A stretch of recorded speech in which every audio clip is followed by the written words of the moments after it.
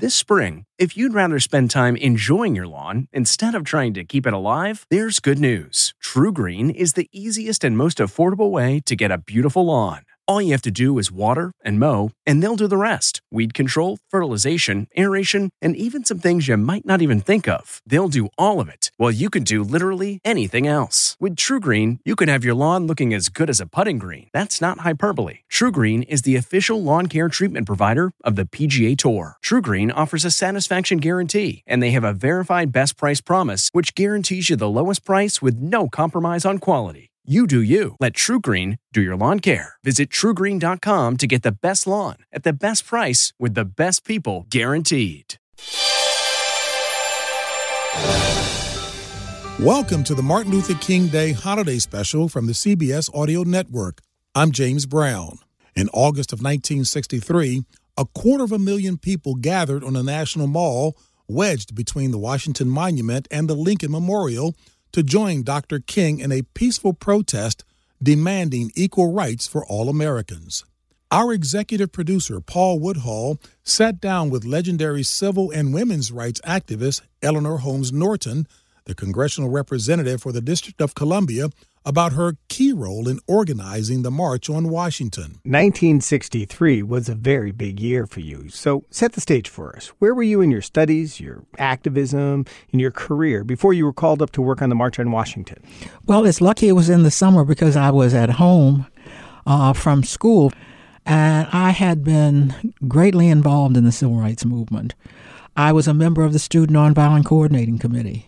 Along with John Lewis, who I first met there and not as a member of Congress.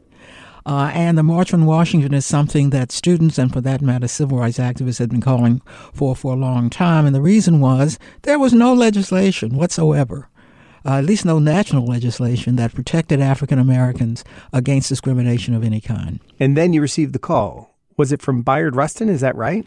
It was from Bayard Rustin, and I should explain that I regard myself, and I think he would have regarded me, as a mentee of Bayard Rustin. Bayard Rustin was one of the few, shall we call them, adults who had been involved in nonviolent passive resistance, which is what people like me and John Lewis were doing at the time, and who had been an activist. He had been involved in the first call for a March on Washington by A. Philip Randolph, who was head of the sleeping car reporters, had a real base. When he called for that march in 1941, Franklin Roosevelt met his demands without the march through an executive order. It was an executive order that said in industries involved in the war or in federal matters, you could not discriminate. That was the beginning of civil rights laws. And how did Bayard find you? When I say I was a mentee of Bayard, I must tell you that in vacations, I was often in New York. And a group of students often met in Bayard's apartment to hear Bayard essentially educate us. This was a man of enormous intellectual background. So to explain what activism had in fact achieved, and why activism was important to achieve any large end.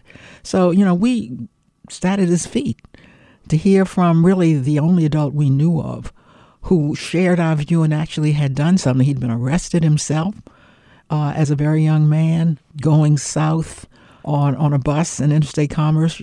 Even at that time, you were not supposed to discriminate because it is interstate commerce. He was a veteran, and we knew we had much to learn from him and did. So what challenges did you face as part of the organization to create the March on Washington? And you were hoping to get, 100,000 people maybe, if it was a big success? Rather than 250,000 or so, which is what we got, yes. I was actually a paid organizer for the March on Washington.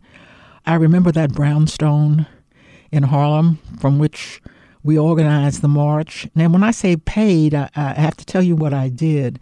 Essentially, we were organizing buses, answering phones when people who, after all, had never been to a mass march, answering phones as to where to go, how to catch a bus. And moreover, in New York, I spoke at large gatherings to explain what we were trying to do. Not surprisingly, there were many people who were opposed to the March on Washington. Strom Thurmond said this, and I'd like to get your reaction to it. Quote, "The Negroes in this country own more refrigerators and more automobiles than they do in any other country. They are better fed. They are better clothed. They have better houses here than any other country in the world. No one is deprived of freedom that I know about." In mentioning Strom Thurmond, you are talking about the archetypical racist leader in the Senate. And he was the leader in opposing the March on Washington. He picked out Bayard Rustin because of his sexual orientation. In other words, no hold stop. He made repeated speeches on the Senate floor against the march. If anybody tried to work up people against the march, it was Strom Thurmond. Now, you have quoted some of the milder portions of what he had to say. Now, that backfired on him, right? It surely backfired on him. When you make people angry, watch out for how they will react. I saw a political cartoon which showed lines and lines of African Americans lined up to come to Washington, D.C., but the city itself was portrayed as a powder keg. So obviously there were concerns about violence and chaos, but when I saw that picture, all I could think of was the inherent racism baked into it. Because the power structure, and that's what we call them, of the day had never experienced a march, they overreacted. Kennedy, for example, initially opposed the march. The so-called Big Ten, those were 6 civil rights leaders and added to them some labor leaders, met with Kennedy to assure them of how they were going to keep peace at the march. He ultimately did come out for the march.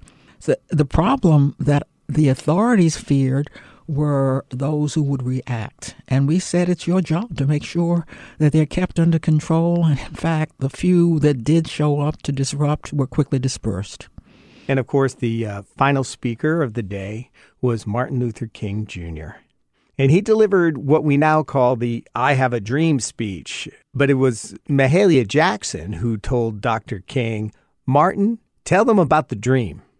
This I Had a Dream theme was one of his themes throughout his speeches across the South.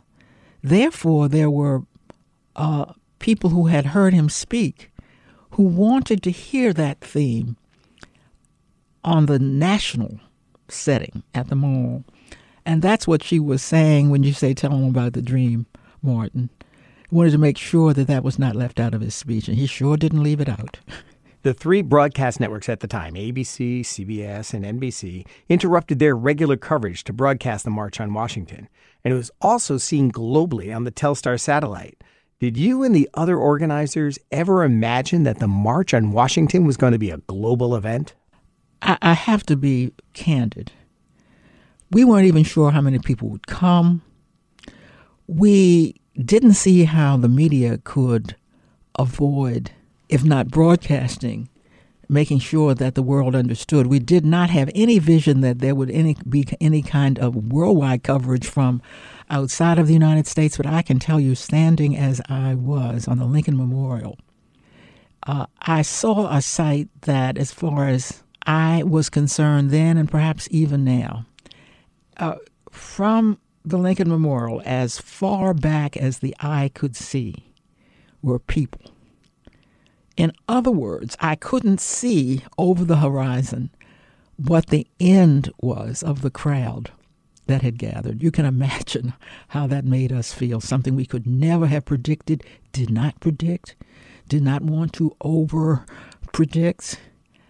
All we knew was y'all come, and they surely did.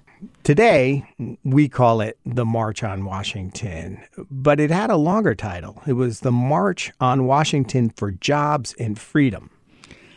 The March on Washington for Jobs and Freedom was a compromise title. There were some who just wanted to talk about civil rights in the legal sense. But Bayard Rustin, A. Philip Randolph, and many of the labor leaders took the position that you can have all the freedom you want to have, but unless there is economic equality, you don't have freedom. And to allay that controversy, again, in the spirit of the march, you've got freedom in there and you got jobs in there. And jobs was taken to mean the economic freedom that blacks had to have. And freedom, of course, was the civil rights legislation that blacks were calling for. Eleanor Holmes Norton, the pioneering civil and women's rights activist and the non-voting congressional representative for the District of Columbia. You're listening to the Martin Luther King Day Holiday Special from the CBS Audio Network.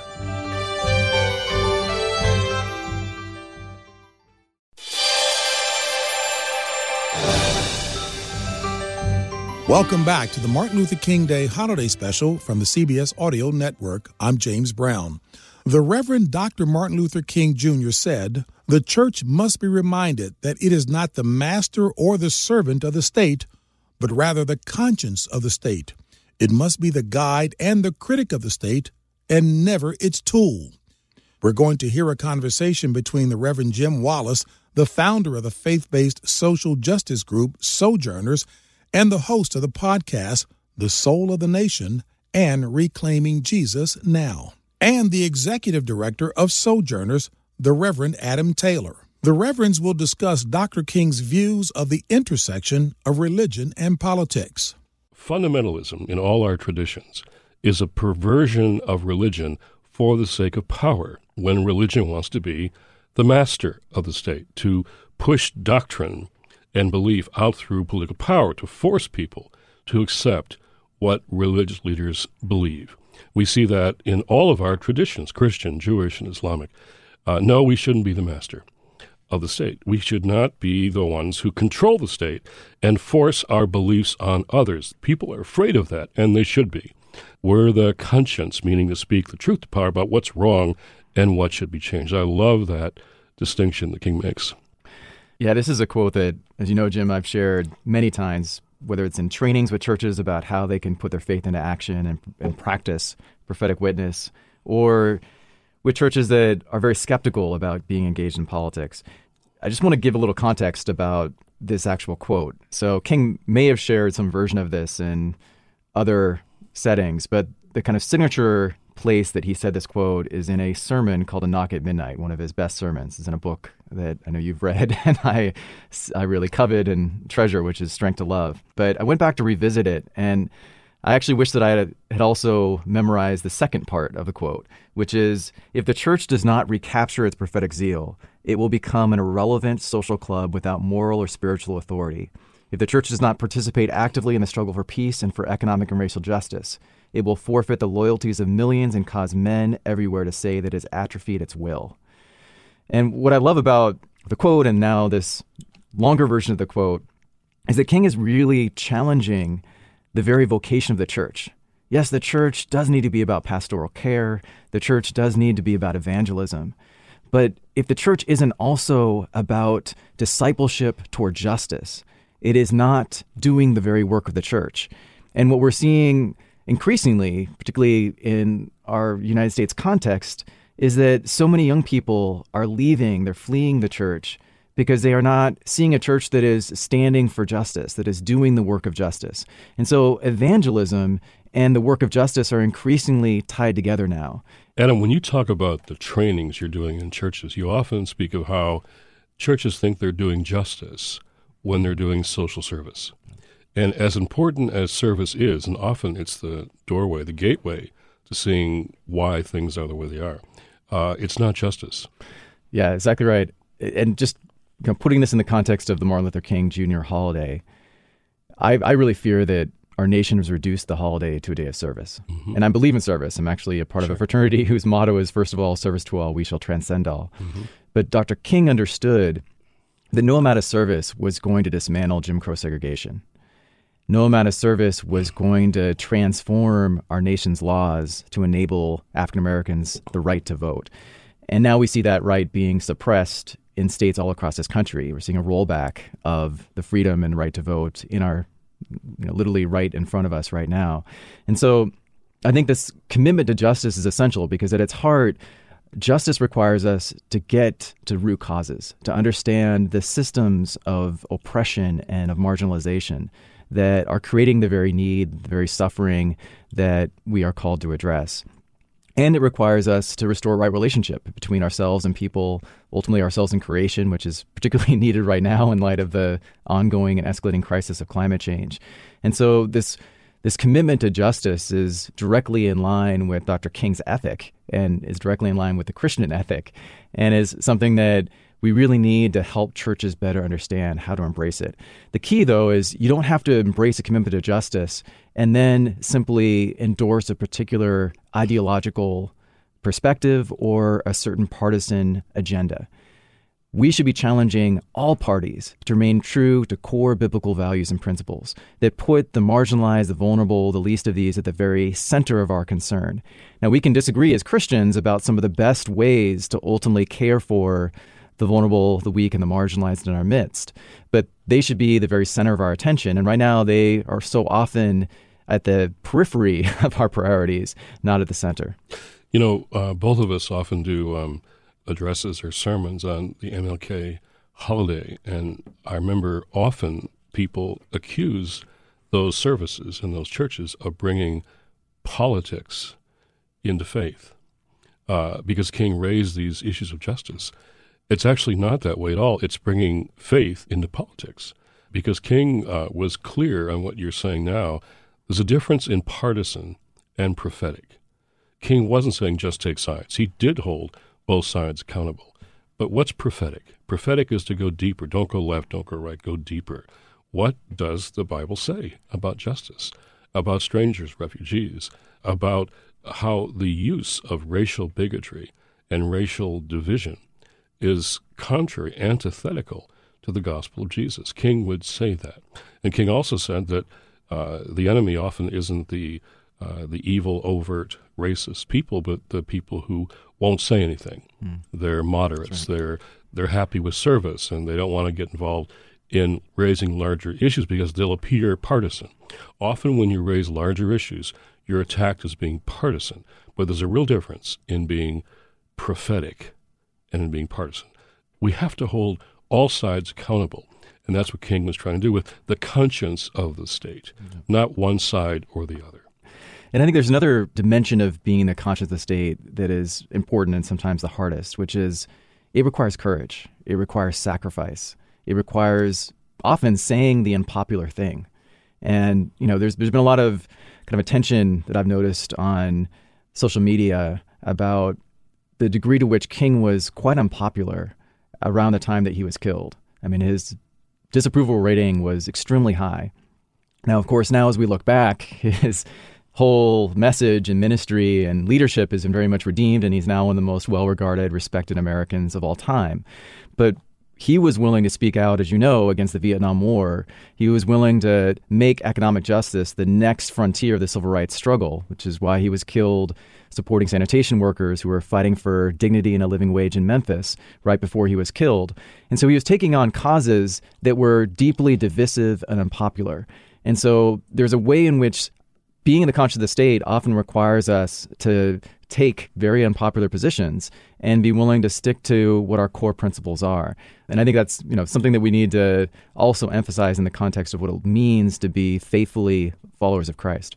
He's looked back on in ways that kind of want to tame him. Yeah, that's right. So making MLK Day a day of service is a way of taming Dr. King.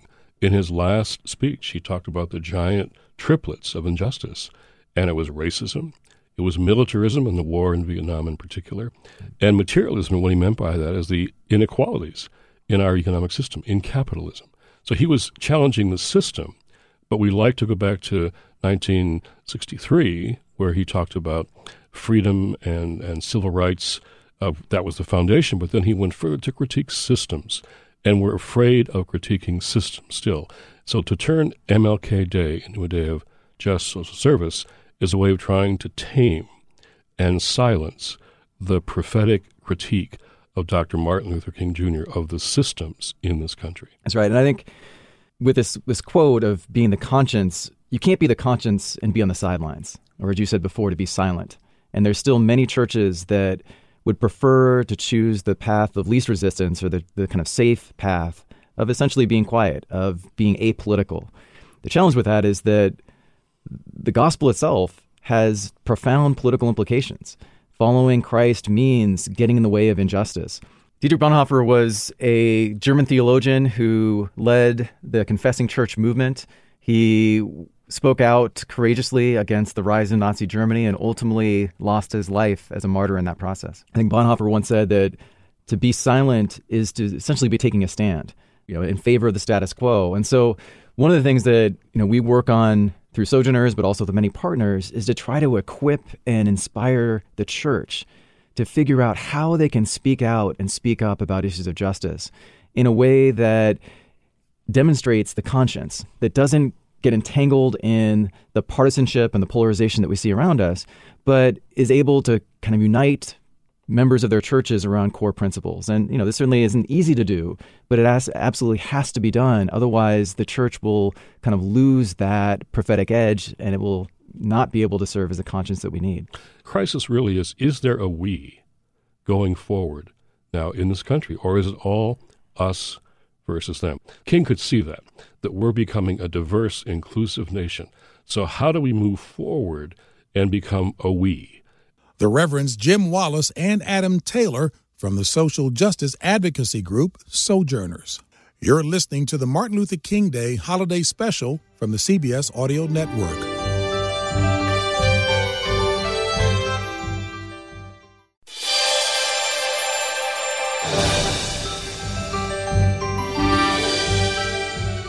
This is the Martin Luther King Day Holiday Special from the CBS Audio Network.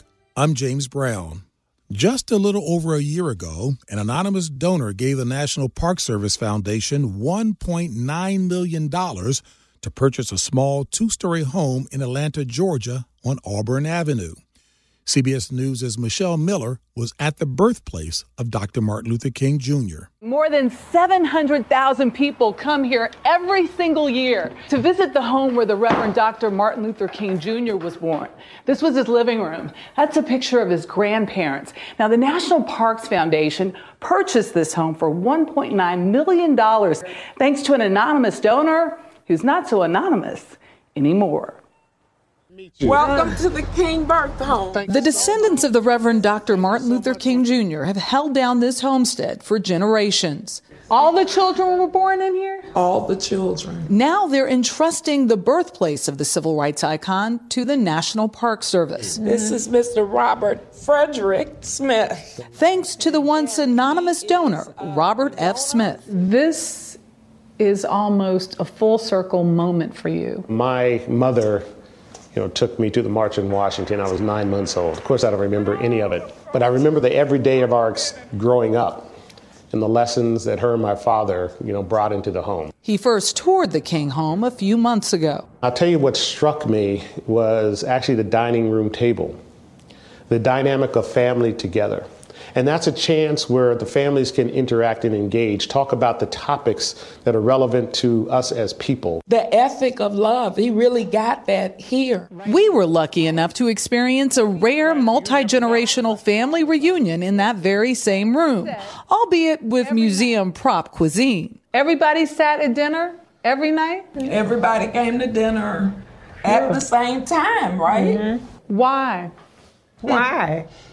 I mean, I guess it was a tradition. This was an opportunity for my father, her mother, Naomi's husband, to be able to talk as children and even ask questions. And that was just unheard of at that time. The house purchase was made through contributions from the Fund 2 Foundation, which Smith founded.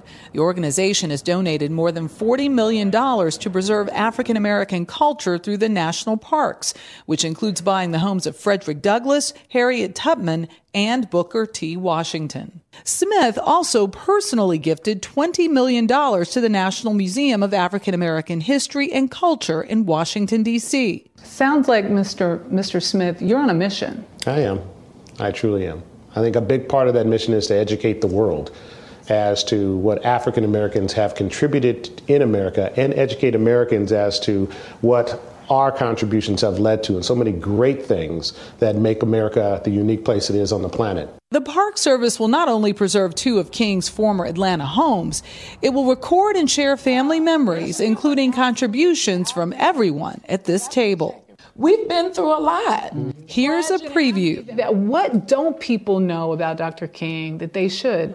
Yeah. This is one thing I tell young people. Dr. King was a C student at Morehouse. Really? He got a C in public speaking. He got a C in preaching at Crozier. It tells you that you don't allow grades and people's judgments even to define who you are and what you're going to contribute to this world. And he just continued to push forward and did not let it discourage him. This is a demonstration of progress that is definitely being made. He really was not puffed up, right? He wasn't socially awkward, right? He was unpretentious, honest, and plain. I think that they will, and the family will find a wonderful, opportunity as we finish what I call the digitization efforts to experience their life. Though the King family agree handing over their ancestral home was the right thing to do, actually doing it wasn't an easy decision. It took me a minute, because we were raised to understand ownership. I was. So I had to get in my head, wait a minute, this is not how we need to expend our energy. Because I was initially like, no, I don't want to sell my mother's home. When you think about what Mr. Robert Smith has done, what does that mean to you in putting your old family home back together? To me, it means it won't be lost. I mean, the tangible property is important and will always be important. But it's also important that more and more people know the true stories. And Dr. King's daughter, Bernice, told me she's already gone through all of her personal effects. Those will be digitized, downloaded into a database so that people from anywhere in the world can have their very own 3D experience. Dr. King's birth home sits just 3 blocks from the Ebenezer Baptist Church, where Dr. King Sr. and later Dr. King Jr. would preach on Sunday. The National Park Service Foundation calls the home a, quote, priceless part of our nation's history. You're listening to the Martin Luther King Day Holiday Special from the CBS Audio Network.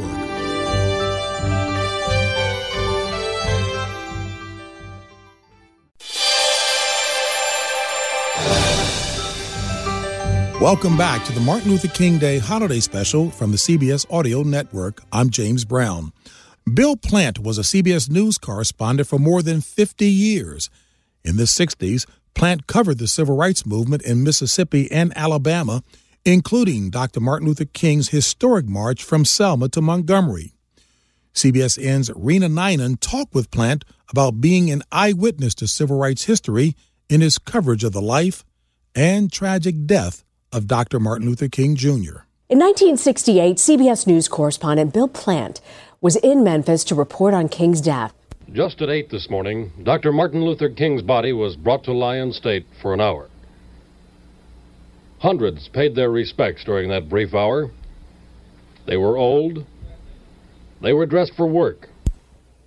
They were almost all black. And for some of them, the experience was just too much.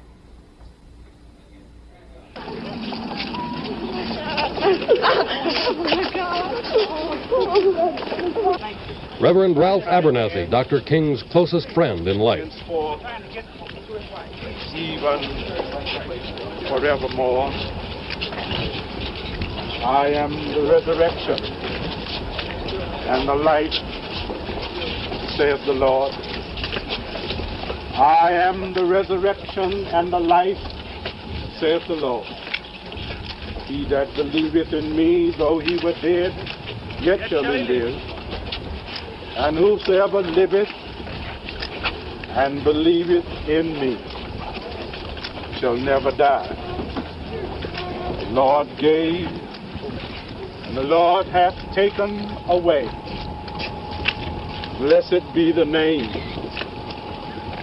of the Lord. The plane had come from Atlanta, bearing Mrs. King. There were police and National Guardsmen at the airport, with rifles and shotguns and riot sticks, to hold back the crowd of newsmen and spectators. After some delay, the casket was placed aboard for the last journey home to Atlanta. And late today, a judge in Memphis approved the march which Martin Luther King had planned to lead next Monday. Bill Plant, CBS News, Memphis. And he joins us now from Washington. Bill, I want to ask you about your coverage of the assassination. What do you remember from that day? Well, Rena, I remember that it was a day of really extreme emotions. We learned about it here in Chicago and flew down there to Memphis. And the first thing we did, and this is seared in my memory, was go to the funeral home where Dr. King's body lay. And the undertaker was overcome completely with emotion, and he insisted on showing us Dr. King's body, which was already in a casket. He showed us how he had lovingly repaired the area in the neck and cheek where the bullet had gone in. I will never forget that. But then after that, we went and talked to people in the street who could not believe what had happened either. There was some confusion about whether there had been somebody seen doing the shooting or whether they had not seen a person run away. So the whole thing was very unsure and unsteady. And at the same time, this whole rioting broke out all over the country. There were riots in like 100 cities, and including Chicago, New York, Washington, and it became pretty serious stuff. So it was a very, very emotional day and night. For those of us who didn't live through it, Bill, you talk about the rioting, the images we're seeing now, just how significant his death was and the aftermath that followed. You often don't forget about the women of history, in particular his wife, Bill, Coretta Scott King. She reacted to this devastating loss of her husband and the father of her children. What do you remember most about those days after? She was a beacon of hope. In her grief, which was obvious, she was strong. And I don't remember exactly how she put it, but what she said was that she would live on, keep up the ideals of her husband. And she had her children, who were then very small, with her, and it was a heartbreaking scene to behold. Just incredible to hear you say what a woman of courage she was. You also interviewed Dr. King in Selma, Alabama. I want to play a bit of that interview for you. Have all the activities of the past weeks in Selma come to fruition now? Is this the grand climax? I would say this and its culmination in the march on the Capitol on Thursday. This is certainly the high moment and the high point in the struggle in Alabama. Now, this does not mean that we will hold up our work in the Black Belt. We will continue. But I would think that this whole experience, this march, which will culminate in Montgomery on Thursday, represents a real high point in our movement. Bill, why Selma? Why choose that city to make a stand for voting rights? Well, first of all, that interview took place at the bottom of the Edmund Pettus Bridge, where 3 weeks earlier, the line of marchers, not including Dr. King, had been so seriously beaten and tear-gassed. But, they chose Selma for strategic reasons. They were invited there by a local minister, but they accepted partly because they knew that the local sheriff was in total opposition and that they would face a determined opposition to voter registration there, and that the publicity for this would help further the cause. So Selma was not an accidental choice. And sure enough, the sheriff there, Jim Clark, was as mean as he could be. He upheld the voting rights, or rather the voting privilege of the county by ensuring that they could do things like literacy tests or even guessing the number of beans in a jar in order to be able to register to vote, which sounds incredibly silly, but was true. In January, Bill, of 1966, you spoke to Dr. King about using his message of nonviolence to help urban youth in the north of the country, particularly Chicago. Do you think he succeeded in that goal? Chicago was very difficult. He came there in January 66. I had just been transferred there as well. And we talked. He had hoped to bring the principles of nonviolence to work to help people in the urban ghettos. But Chicago's leadership, the power structure there, really kind of outfoxed him. And Dr. King said when he marched in several marches around the Chicago area that he had never seen hate like that in the South. And I can understand why. It was vicious. It was economically based as well as racially based. And he was hit and injured more than once during those marches. And what happened was, this started in January. By August, he had made a deal with the city and the realtors to expand fair housing and to finance it. But the city never lived up to it. They reneged on it, and he was very disappointed. You know, Bill, what stands out to me as someone who didn't live through this, from what I've read in history, the last night of his death, he made this extemporaneous speech where he says, "And I have seen the promised land. I may not get there with you, but I want you to know tonight that we as a people will get to that promised land." 50 years later, what do you make of where this nation has come? Those prophetic words could not have been more to the point that night. We may not get there. I may not get there, but we will get there. But they haven't gotten there yet. We as a society haven't gotten there yet. So much has been accomplished in many ways, but so much remains to be done. The amount of economic and educational inequality in this country is still far, far higher than you would expect after 50 years of the voting rights movement and the freedom movement. Bill, you look at politics today and just how polarized it is. Because you covered Dr. King, you interviewed him, you were there on the ground. What do you think he'd make of America today? I think he would see it as a case of something that needs to continue to heal, because he was all about healing.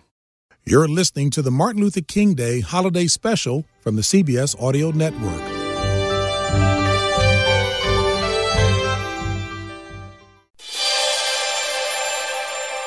Welcome back to the Martin Luther King Day Holiday Special from the CBS Audio Network. I'm James Brown.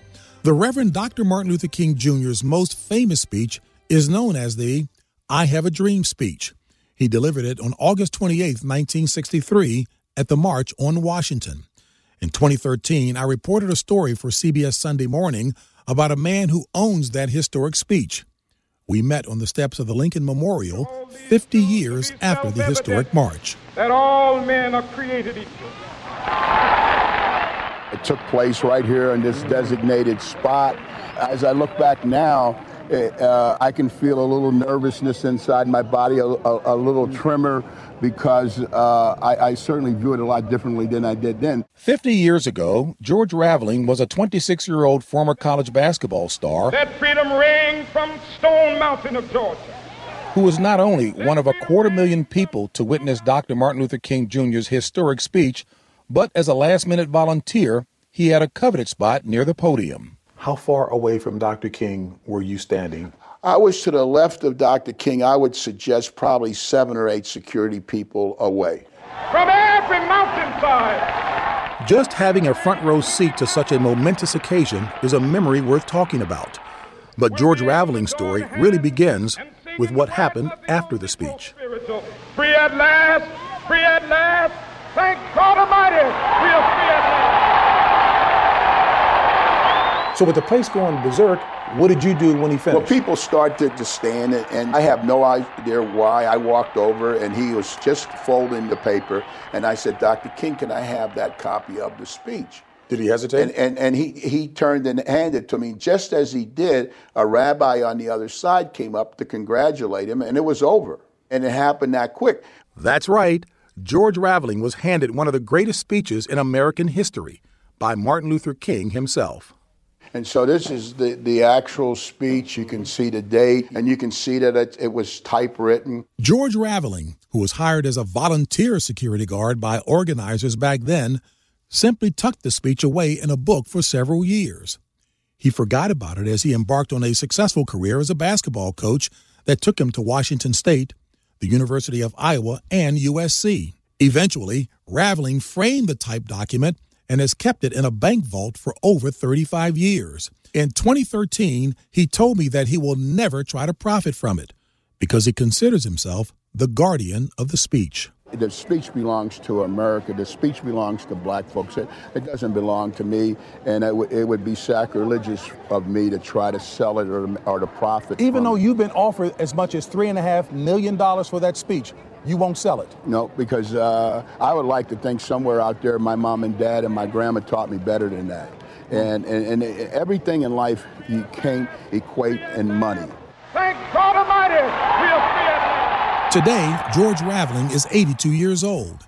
He works as a director for Nike. In 2015, he was inducted into the Naismith Basketball Hall of Fame. And of that historic day in August of 1963, he simply says, "I have no idea why I asked Dr. King for the speech, but I'm sure glad I did." I'm James Brown, and this is the Martin Luther King Jr. Holiday Special from the CBS Audio Network.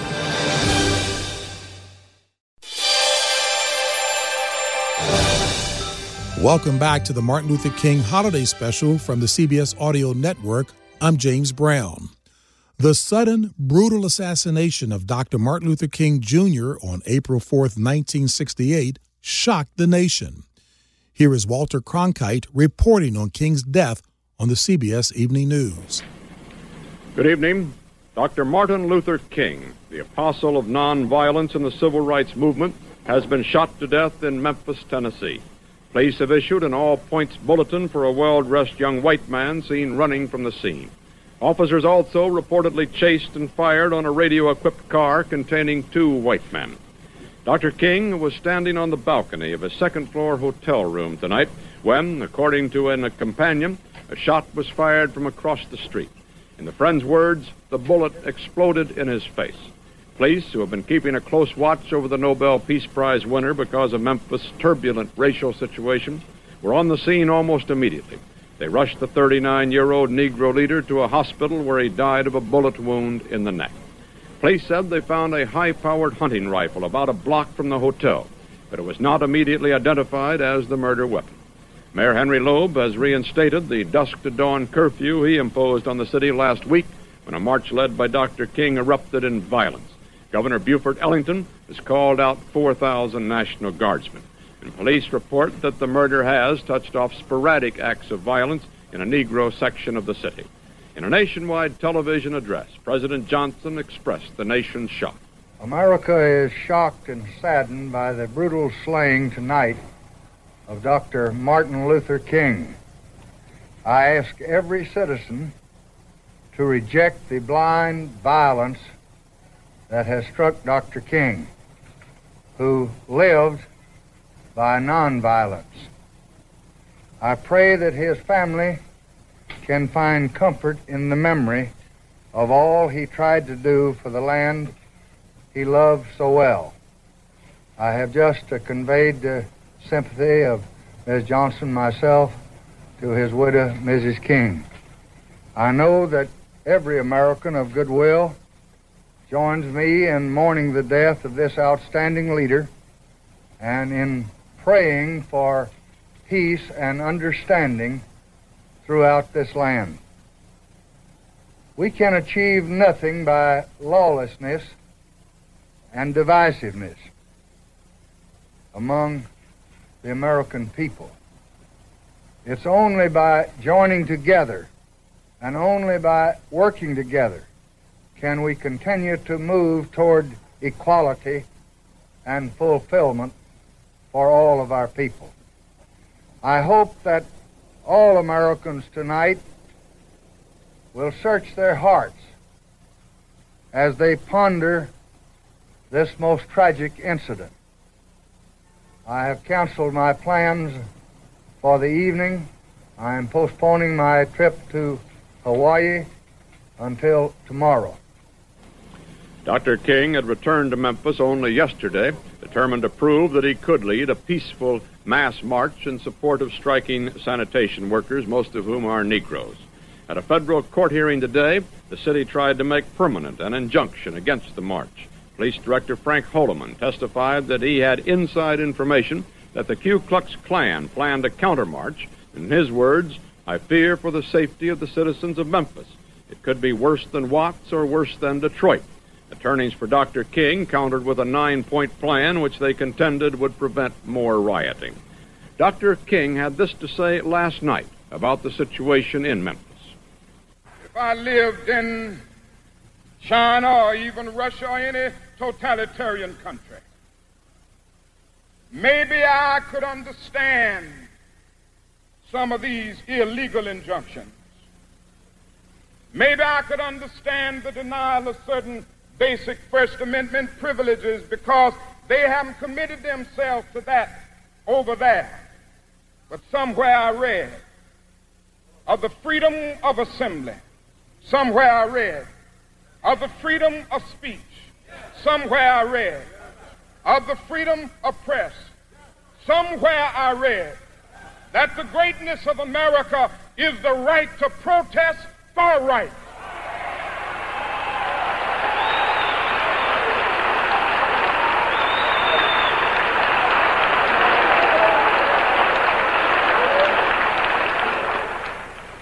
And so just as I say we aren't going to let any dogs or water hoses turn us around, we aren't going to let any injunction turn us around. There was shock in Harlem tonight when word of Dr. King's murder reached the nation's largest Negro community. Men, women, and children poured into the streets. They appeared dazed. Many were crying. A young Negro said Dr. King didn't really have to go back to Memphis. Maybe he wanted to prove something. Well, maybe he did. Dr. King, the winner of the Nobel Peace Prize, a leading exponent of nonviolence, had often risked danger, and he often said he would be willing to die for his cause. The only way we can really achieve freedom is to somehow conquer the fear of death. But if a man has not discovered something that he will die for, he isn't fit to live. Deep down in our nonviolent creed is the conviction that there are some things so dear, some things so precious, some things so eternally true that they're worth dying for. And if a man happens to be 36 years old, as I happen to be, and some great truth stands before the door of his life, some great opportunity to stand up for that which is right and that which is just, and he refuses to stand up because he wants to live a little longer, and he's afraid his home will get bombed, or he's afraid that he will lose his job, or he's afraid that he will get shot or beat down by state troopers. He may go on and live until he's 80, but he's just as dead as 36 as he would be at 80, and the cessation of breathing in his life is merely the belated announcement of an earlier death of the spirit. He died.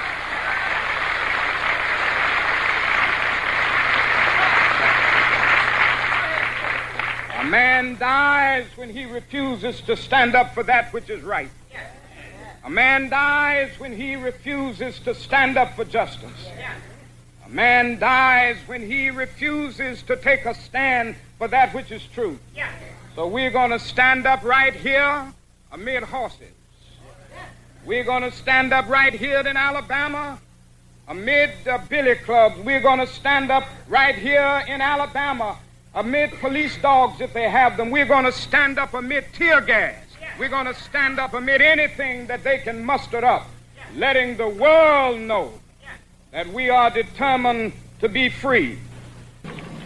Dr. King won his first important civil rights victory in Alabama when he led the famed Montgomery bus boycott in 1956.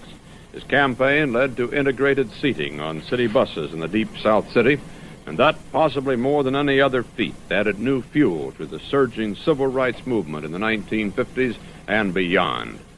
And now for an on-the-scene story of what happened in Memphis tonight, here is Russ Hodge, the news director of WREC-TV. Memphis is a confused and shocked city tonight. No one can believe what has happened. It's been just a little over an hour since Dr. Martin Luther King died from an assassin's bullet. King was shot as he stood on the balcony in front of room 306 in the Lorraine Hotel. He was alone. His aides were in the room behind him. Dr. King was rushed to St. Joseph's Hospital emergency room. He died at 7 o'clock Central Standard Time from a gunshot wound in the neck. Police recovered what is believed to be the murder weapon, a Browning rifle with a scope sight. Reverend Andrew Young, King's top lieutenant, was at the hospital awaiting word and described the shooting. We were at the Torch Motel, and we were getting ready to go to dinner at Reverend Kyle's house, and we were waiting for Dr. King to get ready. And as he came out of his room on the edge of the balcony, he was shot. And we thought a firecracker had gone on. Most of us were downstairs on the lower level. And we immediately ran up and saw that he'd been pretty badly wounded and sent for the ambulance and the police and everybody. This is Russ Hodge, WREC-TV in Memphis. The Reverend Dr. Martin Luther King Jr. was pronounced dead at the St. Joseph Hospital in Memphis, Tennessee at 7:05 p.m. Central Time. Dr. King was just 39 years old. You're listening to the Martin Luther King Day Holiday Special from the CBS Audio Network.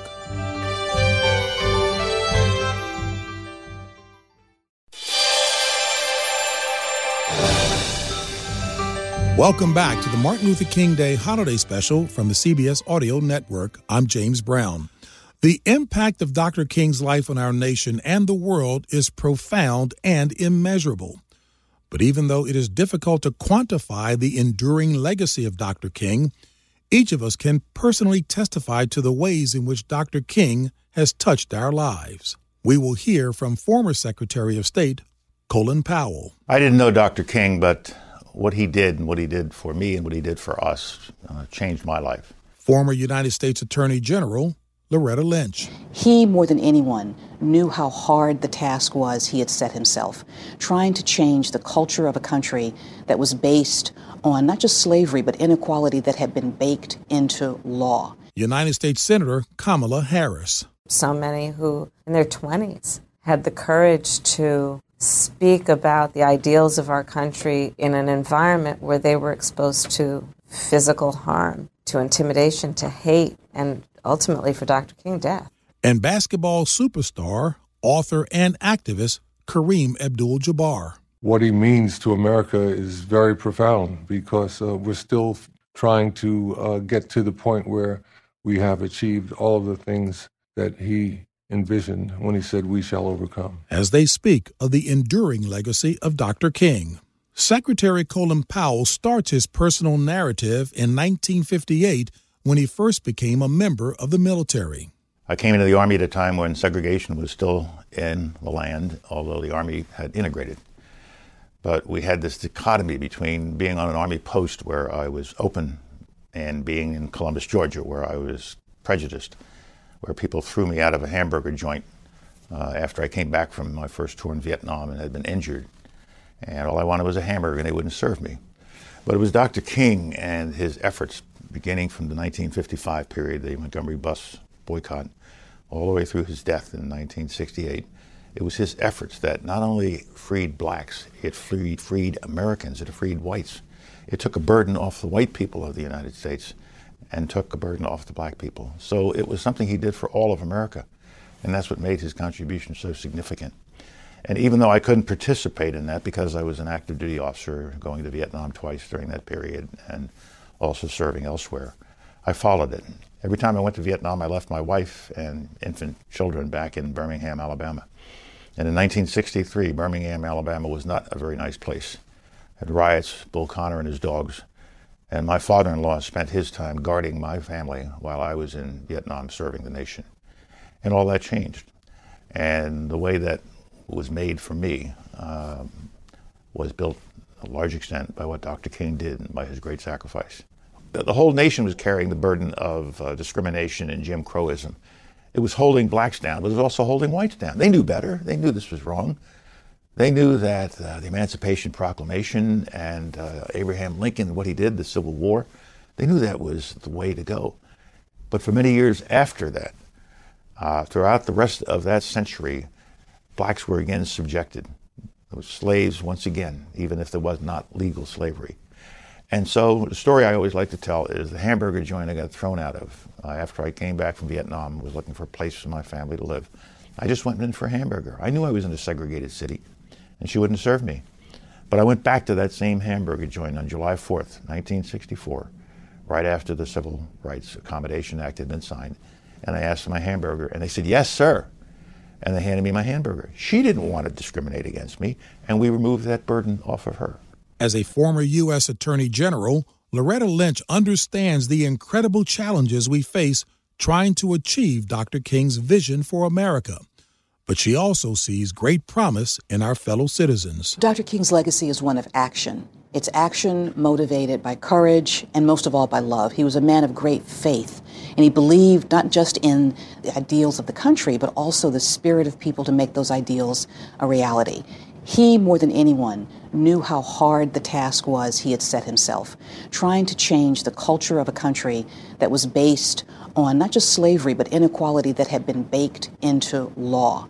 This was a heavy lift, and he had tremendous faith that he could do it. We can look at that today, at the problems we're facing, and see that no matter how insurmountable they seem, you can start with one action, and people will join you. People of goodwill and faith will come together, and they are coming together to continue this legacy. I think that we always, however, have backlash. Whenever we have great progress, you will see the pendulum swing back in many ways. You'll see fear taking over. You'll see that distrust of change taking over. But then, people who are affected by that will realize their own strength, and they will push the needle forward again. I think the people that we're seeing now emerge as student leaders, in 50 years we're going to be revering them and looking back at how they have brought this country further along the road to equality. And I'm looking forward to that. I can't wait to see what these young people are doing. Senator Kamala Harris recalls crossing the Edmund Pettus Bridge on the 50th anniversary of Bloody Sunday and the appreciation it sparked in her for the courage of Dr. King. I was with John Lewis crossing the Edmund Pettus Bridge in Selma and recalling Dr. King's leadership, John Lewis's leadership, so many who in their 20s had the courage to speak about the ideals of our country in an environment where they were exposed to physical harm, to intimidation, to hate, and ultimately for Dr. King, death. And to reflect on one of the greatest leaders of our country. It is to think about someone who had the vision to know what we can be, even if we hadn't achieved it at the point when he lived. He was aspirational, but he was also a realist. He understood that those words we spoke in 1776 have meaning. We are all and should be treated as equals. He had the knowledge and I think deep faith to believe that we would hold true to the ideals that were behind the principles that were the founding of our country, the Constitution of the United States. My dream is that we live to achieve Dr. King's purpose, and that includes equality, that is both about racial justice and it is about economic justice, it is about all people being treated equally under the law and in society. One of the most important things that we can do at this moment in time is remember leaders like Dr. King who asked us to look in a mirror and think about who we are as a country. I believe that when we look in the mirror, we will agree that we are a great country, flawed though we may be, but we have to fight for the best of who we are. And that's what Dr. King, I think, wanted us to do, which is ask each of us, are we really fighting for the best of who we are? The legendary Kareem Abdul-Jabbar speaks of the time he met and interviewed Dr. King. When I met Dr. King, I was involved in a summer mentoring program, and I was in a journalism workshop. And at that time, Dr. King had been named the year previous, he was named Man of the Year by Time magazine. So everywhere he went, the press followed him. So he addressed the people who were taking part in the program. I was involved in the mentoring program. He addressed all of the participants. It was about 200 or 300 kids in Harlem. And he told them that what they were trying to do to make Harlem a better place by finding out what was wrong and trying to work on those issues, that was going to be something that bore really serious fruit. So he spoke to us, and then after the event, the press interviewed him, and as a member of the press, they gave me press credentials, and I covered the event like I was with the press corps. So it was, the very first person I interviewed as a journalist was Dr. King. Wow. When somebody like that touches your life in that way, it has a profound effect. And it enabled me to get more behind what he was doing and how he was doing it. Because, there was a debate going on as to, was his approach better or were other more militant approaches better? And really the answer was that all people who were concerned about the issues needed to come together and deal with the issues and work out all the other stuff later. We found that out the hard way, But, Dr. King was a leader in all of that. So I think what he means to America is very profound because we're still trying to get to the point where we have achieved all of the things that he envisioned when he said, "We shall overcome." I had heard a lot about the monument to Dr. King in Washington, D.C., but, it's kind of hard to imagine it even from the photographs that you might see of it beforehand. But it's magnificent, because it shows him just, to me, he is a colossus, in terms of what he stood for and the moral certainty of his vision. It's all there, just very, very well stated. I think it's a beautiful monument, and people should appreciate it. The Martin Luther King Memorial, mentioned by Kareem, is one of the top 5 destinations in Washington, D.C., and is visited by more than 3 million people per year, an enduring symbol of Dr. King's lasting legacy. You're listening to the Martin Luther King Day Holiday Special from the CBS Audio Network.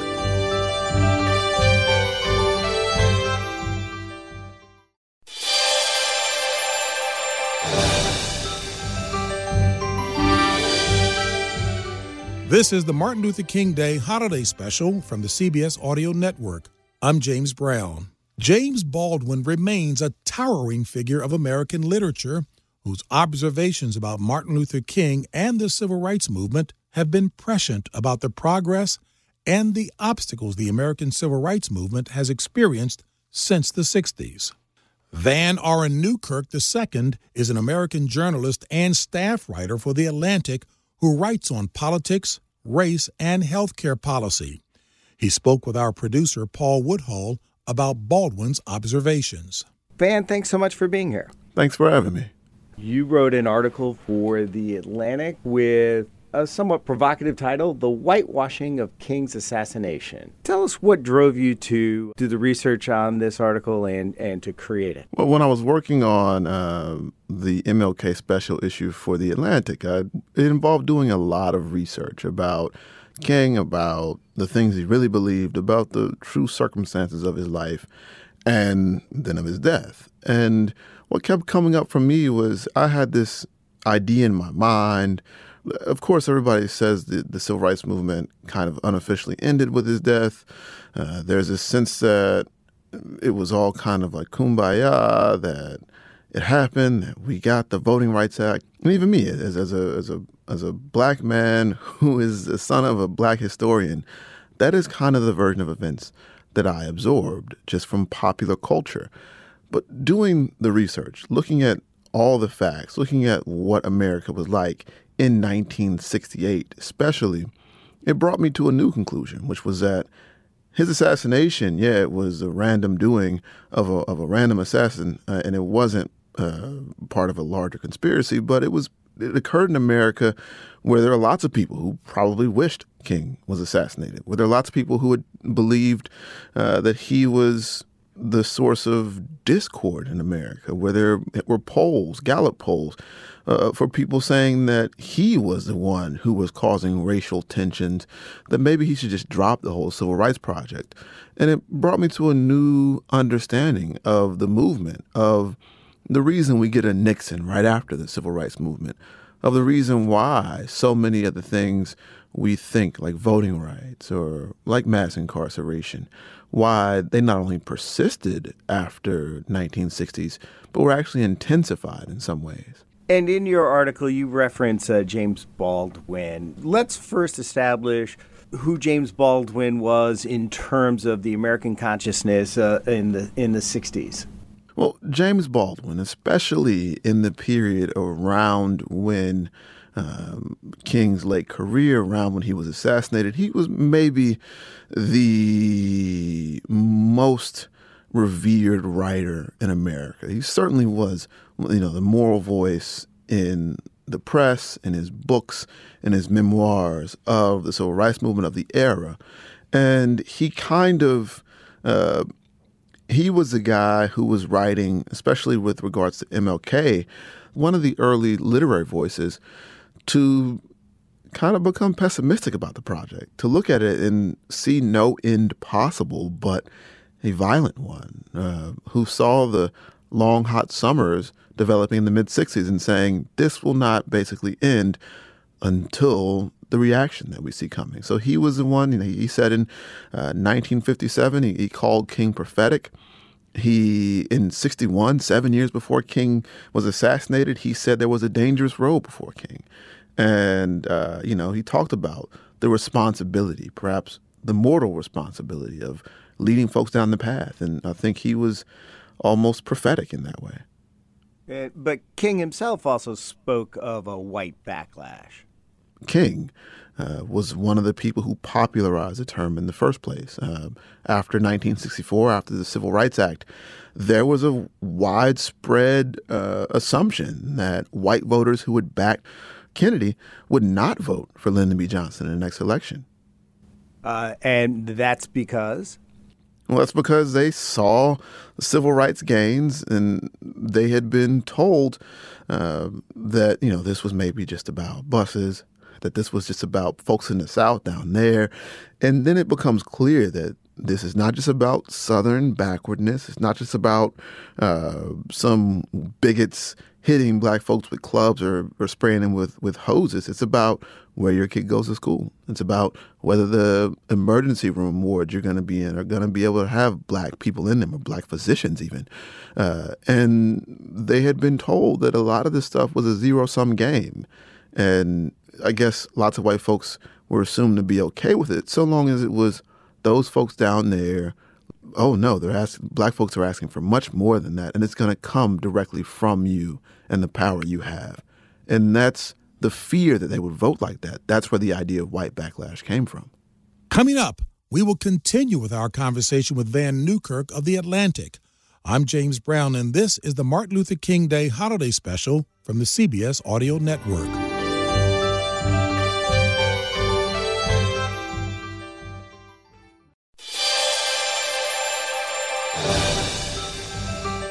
Welcome back to the Martin Luther King Day Holiday Special from the CBS Audio Network. I'm James Brown. We've been talking with Van Newkirk from The Atlantic about the literary great James Baldwin and his commentary on the death of Martin Luther King and its effect on the civil rights movement in America. So when the Voting Rights Act was passed, it wasn't like, okay, all done, problem solved. Wouldn't that be great? Well, no, you see it in King's own career. He goes up to Chicago. He tries to lead, tries to basically do the same things he's done in the South, but fighting against housing discrimination in Chicago. And he is roundly rejected by the greater populace of Chicago, the white population of Chicago. The same folks who might have looked on TV a couple years earlier and said, oh, yeah, Selma is wrong. They should let those folks vote. Now, when it comes to the two things that still are proven to make folks very conservative, housing and education, when it comes to demanding that those things be equitable, you see voters across the country, maybe people who voted broadly for civil rights, who were considered themselves in King's Corner, now they start looking like, oh, I didn't know that's what you wanted.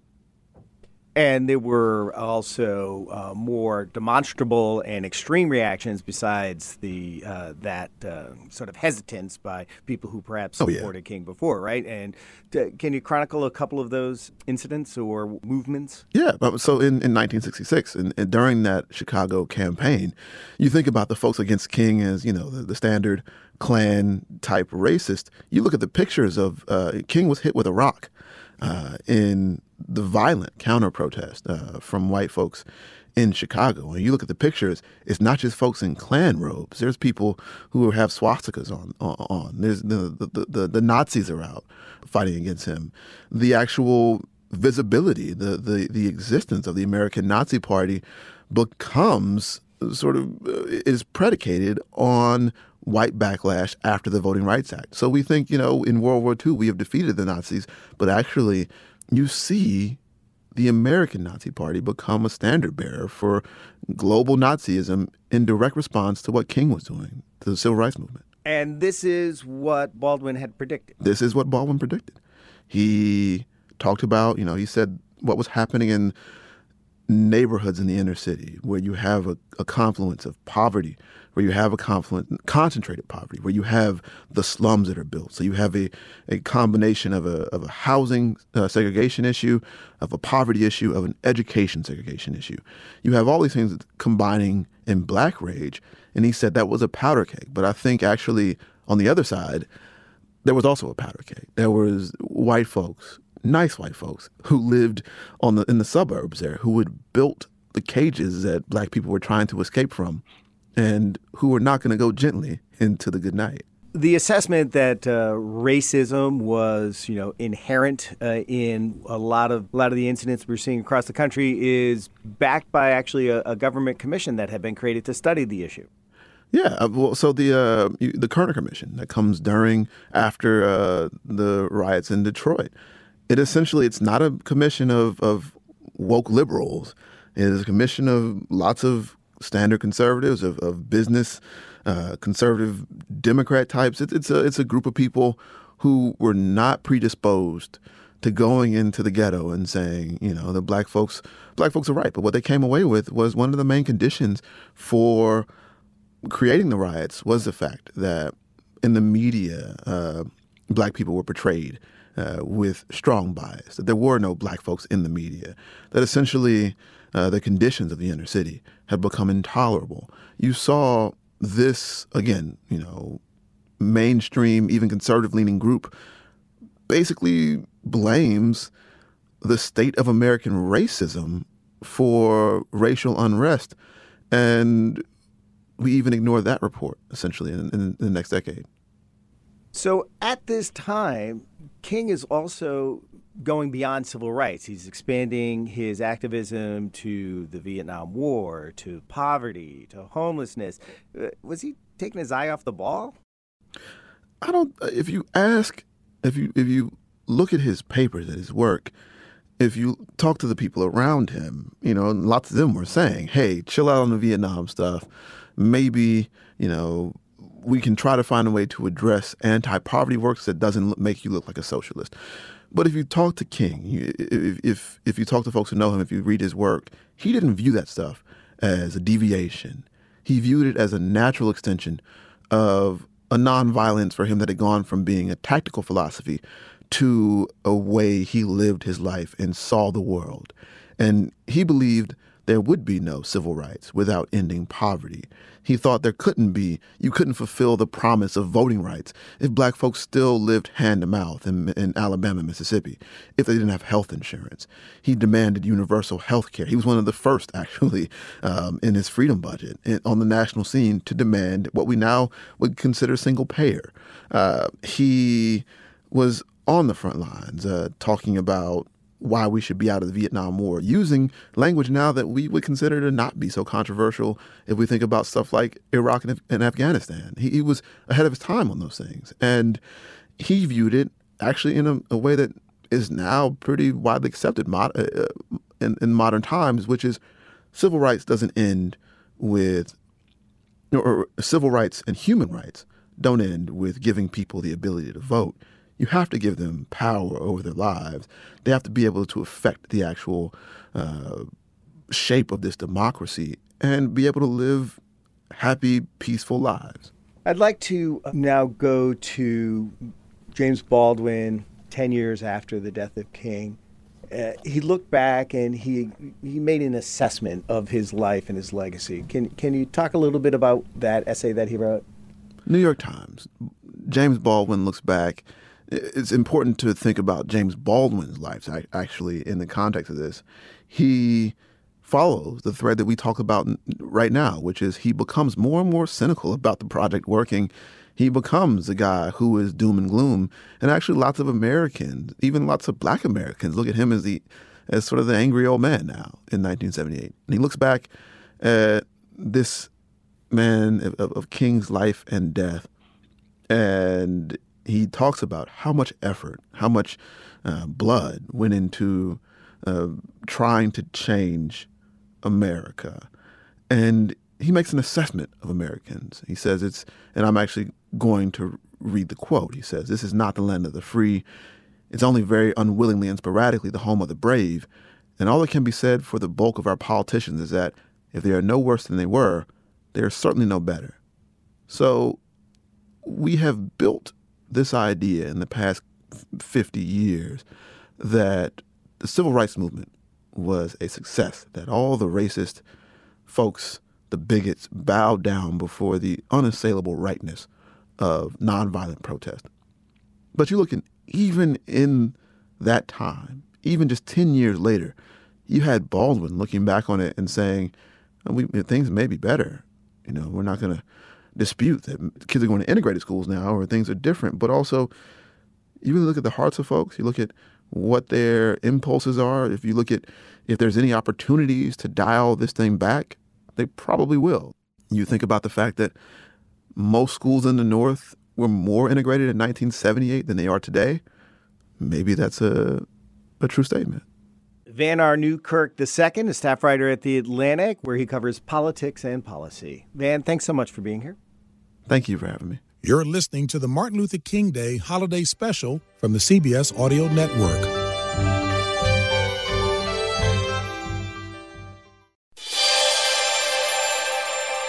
Welcome back to the Martin Luther King Day Holiday Special from the CBS Audio Network. I'm James Brown. In 2018, I reported a story for CBS This Morning for the 50th anniversary of the assassination of Dr. Martin Luther King Jr. The little-known story was about a choir from the historically black college, Prairie View A&M University, who had the honor of singing for King just 2 weeks before his death. We brought several members of the choir back to the Lorraine Motel half a century later. Here's the story. In 1968, while on tour, the choir stopped in Memphis so their bus driver could rest. They checked into the black-owned Lorraine Motel. What do you remember about your trip here to Memphis? The first morning that we woke up at the Lorraine, me and another choir member walking down the street, and then we noticed that the garbage cans were stacked 2, 3, or 4 high, and we kept thinking, boy, Memphis sure is a filthy city. And at that time, we didn't realize that the garbage strike was taking place. The Memphis sanitation workers were on strike for a month. Fed up with low wages and dangerous work conditions, they adopted a simple mantra: I am a man.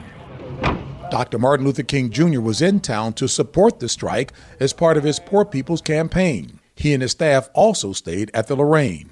How many of you knew, by a show of hands, that Dr. King was staying here? None of us. None of you knew that at all? None of us knew. But their choir director did. Dr. H. Edison Anderson implored Dr. King's staff to allow his choir to sing for them. The opportunity came around midnight after King came back from giving an evening speech. The first call came out to me from Dr. Anderson. Get everybody up. Dr. King is back. Let's get ready to sing. They don't have to dress. He said, just come on. Don't get dressed. Just come on. What were your thoughts as you walked into the room? It was just in awe of being in the room with Dr. King. And I think the thing that put a gleam in our eyes and everything was to know and to wake everybody up to know that we were going to sing now for Dr. King, our idol. We were in awe. It was quiet because Dr. King, we'd seen him on TV. This is the man that did the I Have a Dream speech. Here we are in the room with that same person. My thing was I was trying to find my pitch. I was trying to find my key. And they all did find their key. Singing Alleluia by Randall Thompson to perfection.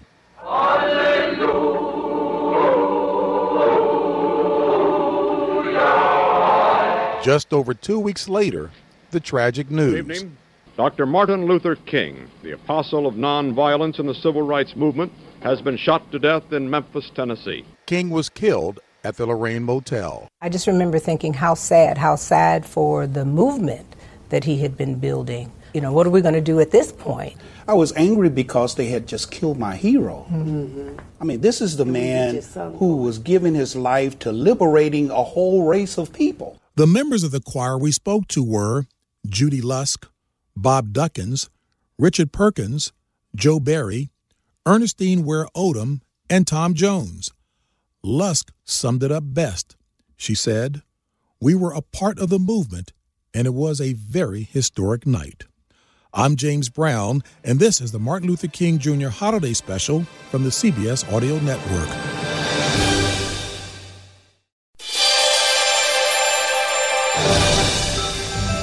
Welcome back to the Martin Luther King Day Holiday Special from the CBS Audio Network. I'm James Brown. Dr. Martin Luther King is best remembered for his nonviolent campaign for civil rights here in the United States. But his genius in philosophy, theology, history, economics, and politics were recognized on the global stage when he was awarded the Nobel Peace Prize in 1964. On his way to Oslo, Norway to receive the award, Dr. King stopped in London to give a major address that not only spoke of the civil rights struggle here in the United States, but also drew attention to the horrific practice of apartheid and called for a solution 30 years before the end of white minority rule in South Africa. For 55 years, that speech was lost to the world until it was newly rediscovered by Brian DeShazor, director of the Pacifica Radio Archives. In our struggle for freedom and justice in the United States, which has also been so long and difficult, we feel a powerful sense of identification with those in the far more deadly struggle for freedom in South Africa. Travis L. Adkins is a lecturer of African and Security Studies at Georgetown University's Walsh School of Foreign Service. He is the creator and host of the On Africa podcast. So while many may be surprised at this lost recording of King talking about Africa, I think one of the things that's most important on King Day, and any other day for that matter, is really to break historical figures out of the confined boxes that we have put them in. And so King has in large part been framed as a domestic Christian civil rights leader of the 1950s and 60s, when in fact he actually was an internationalist in his perspective and in his global reach. I mean, when you think about the fact that he's influenced by Mahatma Gandhi. I became deeply influenced by Gandhi, never realizing that I would live in a situation where it would be useful and meaningful. When you think about the fact that the civil rights movement in the United States is happening at the same time as the wave of anti-colonialist movements in Africa, then it should be no surprise that not only was the civil rights movement looking out into the world and seeing what was happening in Africa, in the Caribbean, in Asia, and so forth, but that also those movements were drawing inspiration from the work and the words of Dr. King, specifically in his critique of racial injustice, social inequality, issues of poverty, and again, the idea of him as an anti-colonialist and an anti-imperialist. It is in this situation, with the great mass of South Africans denied their humanity, their dignity, denied opportunity, denied all human rights. It is in this situation, with many of the bravest and best South Africans serving long years of in prison, with some already executed. In this situation, we in America and Britain have a unique responsibility. And this is at a time in the world where it was clear, right, that one of the major influences of the 19th and 20th century was European imperialism, European colonialism, and essentially white domination of black and brown peoples in Asia, in Latin America, in Africa. And it was spoken of in that manner. And so he gives this speech in 1964, but it should also be noted that King did attend Independence Day celebration of Ghana in 1957. He also attended the inauguration of the first president of Nigeria in 1960. I just returned from Africa a little more than a month ago, and I had the opportunity to talk with most of the major leaders of the new independent countries of Africa, and also leaders in countries that are moving toward independence. And I think all of them agree that in the United States, we must solve this problem of racial injustice if we expect to maintain our leadership in the world, and if we expect to serve as a moral voice in a world that is 2/3 color. So he was well established in his connections to the struggles of African people, and he spoke scathingly about the apartheid regime in South Africa, calling them spectacular savages and brutes, calling them barbarians, right? Giving or highlighting on a global stage the injustice, not only that they suffered, but that other African nations were suffering under apartheid, and then going above and beyond that to link them to the struggle of Black people in the United States of America. And when you look at South Africa in comparison to the United States, you see several parallels.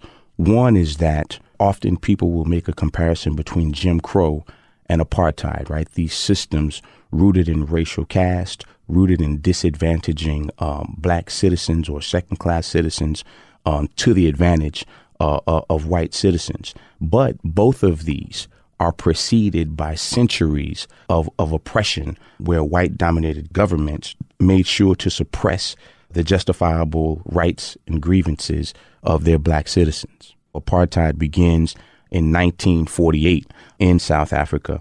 And when you think about U.S. relations to South Africa at that time, you have to remember the United States was practicing Jim Crow segregation at the same time. And so this notion of a moral argument against apartheid in South Africa would have been not only hypocritical, but in some sense laughable, given that the United States was under the same kinds of practices. And so there was much kind of notoriety about those similarities, even as the U.S. in its rhetoric may have condemned South Africa in some ways. The fact of the matter is that over the course of our history, we maintained close relationships to South African governments in the Cold War era, despite of their horrendous human rights record against Black South Africans. And to that point, here is Chet Crocker, former Assistant Secretary of State for African Affairs under the Reagan administration, on apartheid in South Africa. We had an interest in not permitting the Soviet Union to dictate the future of Southern Africa. I think we have to reflect back that in the 1970s, the Soviets and the Cubans together intervened with massive military force in both Ethiopia and in Angola. So this was the recent precedent. And when you ask about values and interests, we thought it was a value, an important value, to permit the people of the region, the peoples, plural, of the region, to have the chance to shape their own destiny. And Ronald Reagan and his secretaries of state were looking at this primarily from a foreign policy point of view until we wound up with the major, protests and the disinvestment movement and the sanctions calls and so forth. Exactly. And at that point, the domestic politics of Southern Africa and the foreign politics of Southern Africa came together. One of the things that I think we'd be remiss not to discuss is really the prophetic nature of King's vision. At the time he's giving his 1964 interview on South Africa, this is a 35-year-old man who begins this idea of really shaming the West for their responsibility in continuing to engage with South Africa, continuing to essentially condone the behavior of South Africa for their own geostrategic interests. And he began then to talk about this notion of divestment, to talk about the idea of economic pressures and sanctions. For it is we, through our investments, through our government's failure to act decisively, who are guilty of bolstering up the South African tyranny. If the United Kingdom and the United States decided tomorrow morning not to buy South African goods, not to buy South African gold, to put an embargo on oil, if our investors and capitalists would withdraw their support for the racial tyranny that we find there, then apartheid would be brought to an end. Even today, and travel throughout Africa from north, south, east to west, you'll find Dr. Martin Luther King hospitals and schools and bridges and highways. And so his legacy is deeply embedded there, that even though we view him as a domestic hero and even in some sense a martyr in our nation, he was in fact a global leader. He was in fact deeply engaged and concerned about Africa. and his influence spread far abroad. Travis Atkins is the host of the On Africa podcast.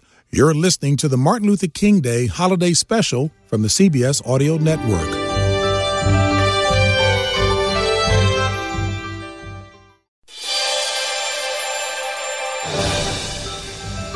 Welcome back to the Martin Luther King Day holiday special from the CBS Audio Network. I'm James Brown. Martin Luther King Jr.'s legacy of peace, love, and nonviolent struggle for civil rights can be examined in so many ways. One is to look at what Dr. King was focused on just before his life came to a sudden and premature end at the age of 39.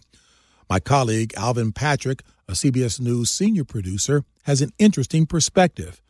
Back in 1992 and 93, as a young producer, he spent several months in Memphis reporting, researching, and interviewing people in the city, essentially reconstructing the last days of Martin Luther King Jr.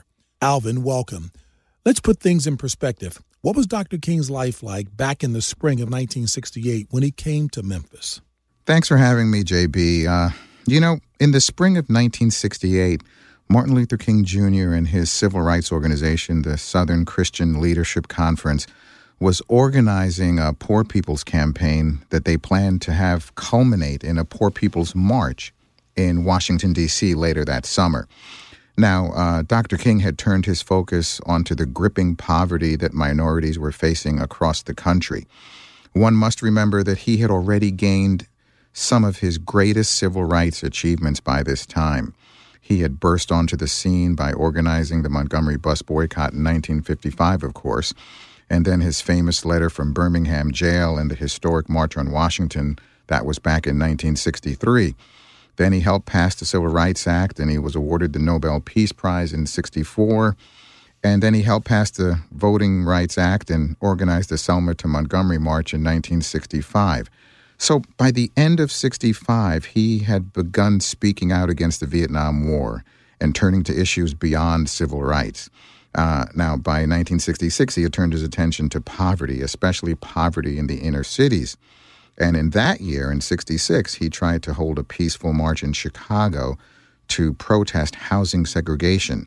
But the march turned into a violent riot, and he was hit in the face with a rock. And I think it's fair to say that by 1968, Dr. King's message of nonviolent protest was being challenged by more aggressive civil rights groups like the Black Panthers, the Nation of Islam, the overall Black Power movement. And each of them were seeking to win the hearts and minds of young Black people. So, Alvin, Dr. King made several visits to Memphis during that time. What brought him there? Well, yes, the city of Memphis became a frequent destination on Dr. King's busy schedule, and he would visit the city 3 times in March and April of 1968, all on behalf of the city's mostly African-American sanitation workers who were on strike because they were making subsistence wages. They had been on strike since late February. So the first visit was on March 18th, 1968. What did Dr. King do on that first visit? March 18th, 1968, Dr. King's first visit, that was at the invitation of local clergy, namely his friend, the Reverend Samuel Billy Kiles. Kiles wanted King to give a boost to the sanitation workers' strike. So the SCLC team came to town in the midst of organizing their poverty campaign. The team set up shop at the Black-owned Lorraine Motel. King spoke in front of a reported crowd of 10,000 at the Mason Temple, and he became energized. He came back to the Lorraine Hotel after midnight, and after some debate with his team, he decided that he would come back to Memphis in order to hold a peaceful march. By the way, that was the midnight meeting that the Prairie View A&M choir sang for him. But the next morning, the SCLC team continued on to Mississippi, where King met with people gripped by poverty in the rural areas outside of Memphis. And what happened when King came back for a second visit to support the garbage workers? Well, his second visit on March 28, 1968, Dr. King and his team wanted to demonstrate peacefully on behalf of those 1,300 sanitation workers. The march began peacefully with images and placards held by the sanitation workers that were poignant, and, they became very famous for these placards. They were white placards that simply had black lettering that said, "I am a man." But unfortunately, some younger activists began breaking windows and confronting police, and the march ended in a riot. And an embarrassed King held a press conference declaring that he would be back to hold a peaceful march someday. So Dr. King would come back at the beginning of April for that last fateful time. When did he return? Well, that's April 3rd, 1968. Dr. King came back to Memphis late afternoon. Another speech was organized at Mason Temple in the evening. He sent his aides to speak in his place because he was so tired. And it was a stormy, rainy night. He assumed that turnout would be low. That's why he sent his aides. But when Ralph Abernathy and some of the other aides got to Mason Temple and realized that the place was standing room only and it was packed, they called King, who was back at the hotel or back at the motel, and told him that he had to come to speak. So Dr. King relented, and he delivered his last and arguably best speech. And that's the speech that became known as the Mountaintop Speech. And he said these prophetic words. Now it doesn't matter now. It really doesn't matter what happens now. I left Atlanta this morning, and as we got started on the plane, there were 6 of us.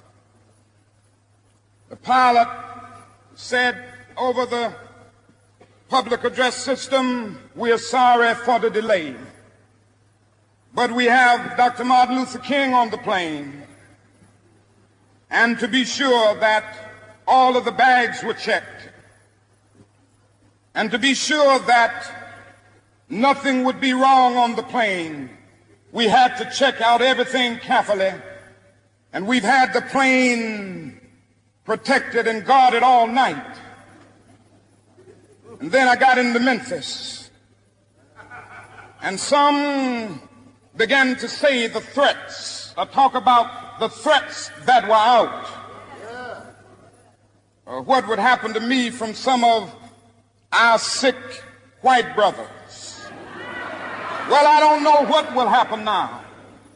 We've got some difficult days ahead, but it really doesn't matter with me now, because I've been to the mountaintop.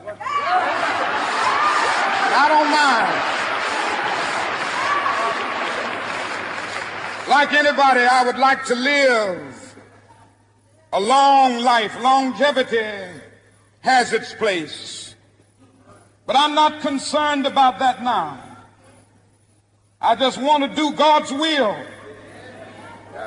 And He's allowed me to go up to the mountain. And I've looked over, and I've seen the promised land.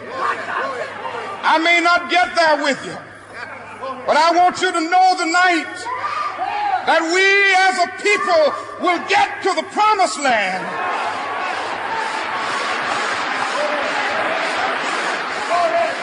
So I'm happy tonight. I'm not worried about anything. I'm not fearing any man. Mine eyes have seen the glory of the coming of the Lord.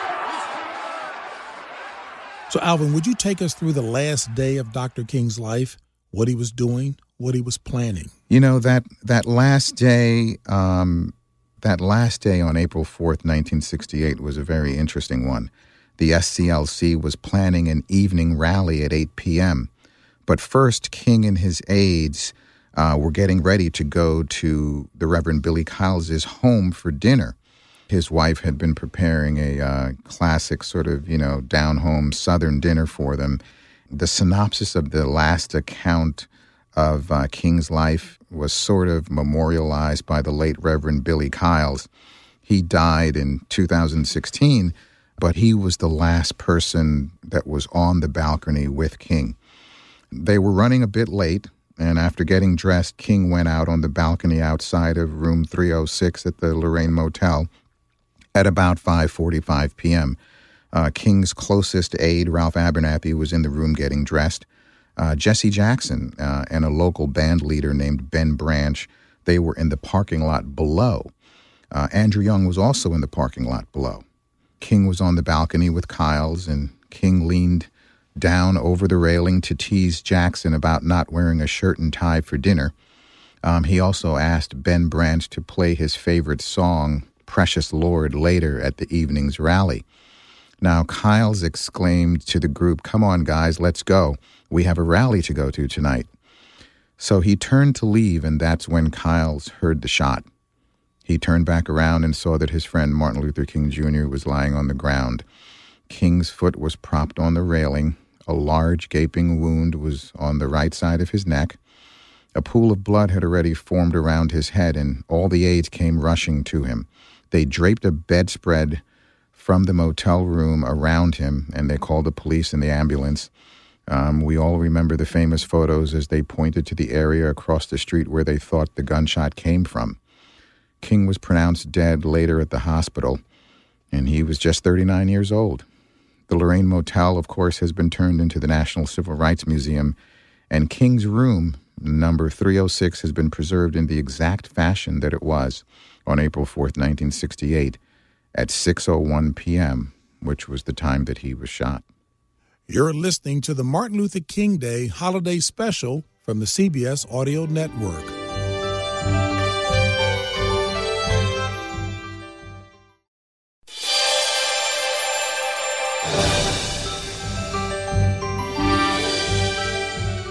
This is the Martin Luther King Day Holiday Special from the CBS Audio Network. I'm James Brown. More than 50 years after his assassination, the teachings of the Reverend Dr. Martin Luther King Jr. remain incredibly relevant to our political and social fabric today. The Bishop W. Darren Moore joined host Rena Ninan on CBSN to discuss how King's life and legacy continue to impact the world today. Bishop, 50 years after his assassination, do you feel that we've made the progress that Dr. King had pushed for? Well, indeed, Dr. King did push this country as a moral voice to reach a place of racial justice. The fact of the matter is that so much of what Dr. King pushed for remains a challenge even now, 50 years later.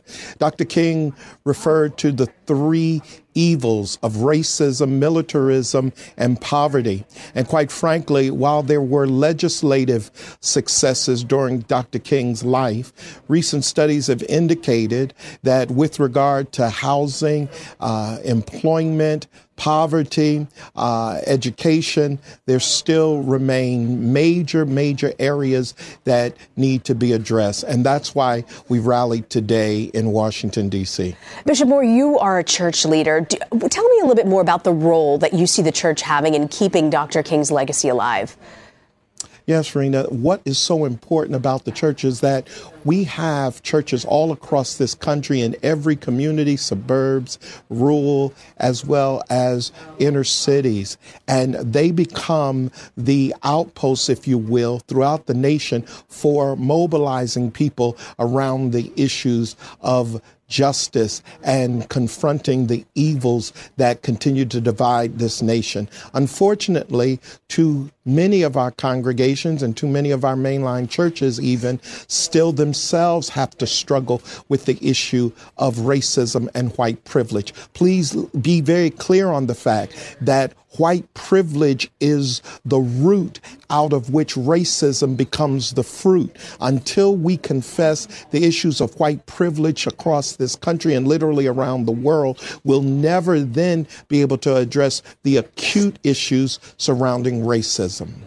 It's just remarkable what the church, particularly the African-American church, has been able to do, not just for faith, but also in politics. What message do you have for folks? It was just remarkable, particularly in the South, to see African-American churches, ministers, taking their parishioners to go and vote on Election Day. When you talk about his legacy, about justice, about the future of this country, what do you want to see these congregations do? What direction do you want to take them in?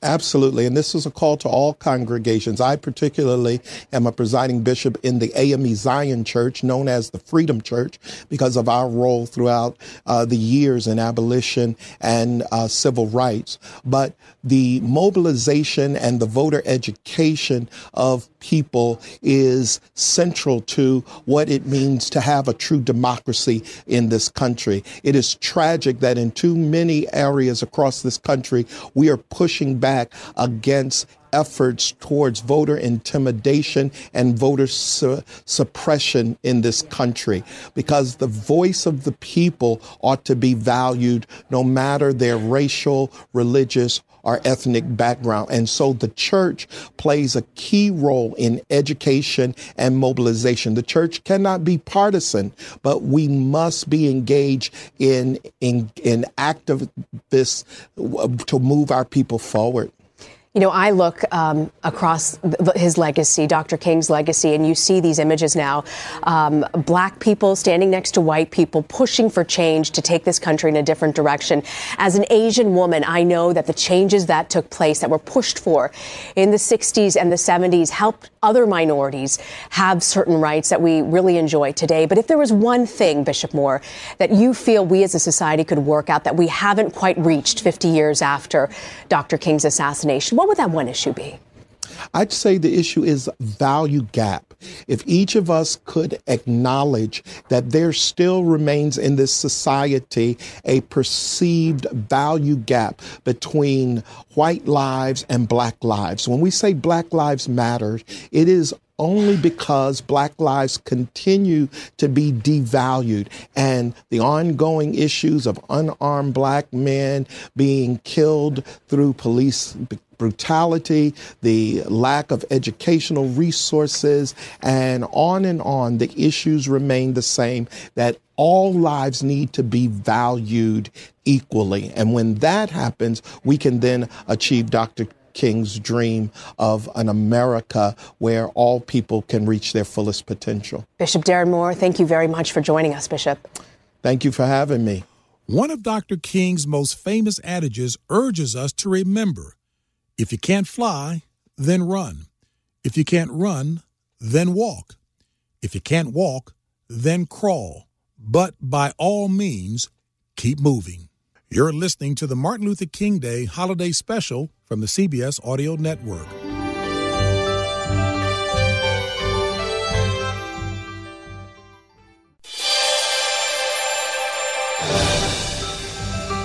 Welcome back to the Martin Luther King Day Holiday Special from the CBS Audio Network. I'm James Brown. On April 4th, 1968, as word spread of the murder of Dr. Martin Luther King Jr., anguish, grief, and rage spilled into the streets of American cities, resulting in riots, violence, and chaos. But in one Midwestern city, a call for peace was heard. Robert F. Kennedy, the former United States Attorney General and brother to President John F. Kennedy, was campaigning for the Democratic presidential nomination in Indiana earlier that day. At Ball State University, a black student told Kennedy, "You're placing great faith in white America," and then asked the candidate, "Is that faith justified?" Here's Robert Kennedy's response. I think the vast majority of American people want to do the decent and the right thing here within our country. Kennedy's conviction would be tested shortly after that speech as he boarded a plane for Indianapolis. Pierre Salinger, the former press secretary to President Kennedy, had sent word. Martin Luther King had been shot and was not expected to live. Robert Kennedy was visibly shaken by the news and struggled to formulate what he would say to the people who had gathered to hear his speech. When Kennedy landed in Indianapolis, the city leaders were apprehensive. The mayor, future Senator Richard Lugar, had opposed the gathering from the beginning, long before King was assassinated. The police chief, who would be kicked out of office for corruption by Lugar 10 years later, warned Kennedy not to go. Former CBS correspondent and anchor Russ Mitchell reported on what happened that evening in Indianapolis when Bobby Kennedy addressed over 1,000 African Americans at the rally organized by civil rights icon and soon-to-be Congressman John Lewis. For Vichel Rhodes, 40 years have not dulled the memory of growing up in racially divided Indianapolis. I'd say it was worse than it was in Mississippi because you couldn't speak your own mind or tell the truth on how you feel about whatever it is. Nor has his admiration for a young presidential candidate, Robert F. Kennedy, which is why he and hundreds of others were eager to attend a neighborhood campaign rally on April 4th, 1968. The white men coming in this neighborhood, especially seeking for the presidency, it was a big deal for the black to be in this area. This is a CBS News special report. But hundreds of miles away in Memphis, a tragedy was unfolding. The Reverend Martin Luther King Jr. was shot to death by an assassin late today. We were stopped by the police and advised not to go any further because they were expecting major violence. His speechwriter, Adam Walensky, says Kennedy was cautioned to cancel the rally before news of the assassination spread. Did they know about Martin Luther King? To some extent. It was obvious that nobody knew, nobody had heard about this. His impulse was, I'm going to talk to these people. I'm going to tell them about what's happened. I have some very sad news for all of you. Kennedy stepped onto a flatbed truck and spoke for only 6 minutes. And that is that Martin Luther King was shot and was killed tonight in Memphis.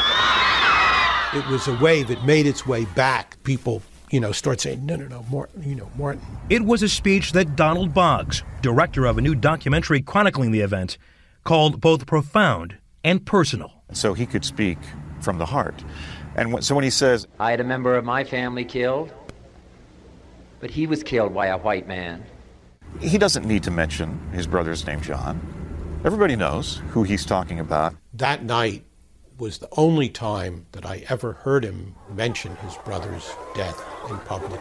Martin Luther King dedicated his life to love and to justice between fellow human beings. He died in the cause of that effort. In this difficult day, in this difficult time for the United States, it's perhaps well to ask what kind of a nation we are and what direction we want to move in. For those of you who are black, considering the evidence evidently is that there were white people who were responsible, you can be filled with bitterness and with hatred and a desire for revenge. We can move in that direction as a country, in greater polarization, black people amongst blacks and white amongst whites, filled with hatred toward one another. Or we can make an effort, as Martin Luther King did, to understand and to comprehend and replace that violence, that stain of bloodshed that is spread across our land, with an effort to understand compassion and love. For those of you who are black and are tempted to be filled with hatred and mistrust of the injustice of such an act against all white people, I would only say that I can also feel in my own heart the same kind of feeling. I had a member of my family killed, but he was killed by a white man. But we have to make an effort in the United States. We have to make an effort to understand, to get beyond or go beyond these rather difficult times. My favorite poem, my favorite poet was Aeschylus.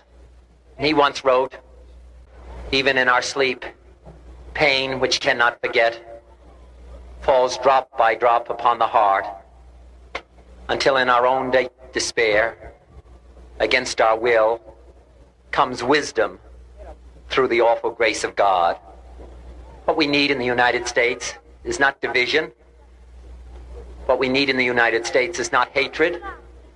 What we need in the United States is not violence and lawlessness, but is love and wisdom and compassion toward one another, feeling of justice toward those who still suffer within our country, whether they be white or whether they be black.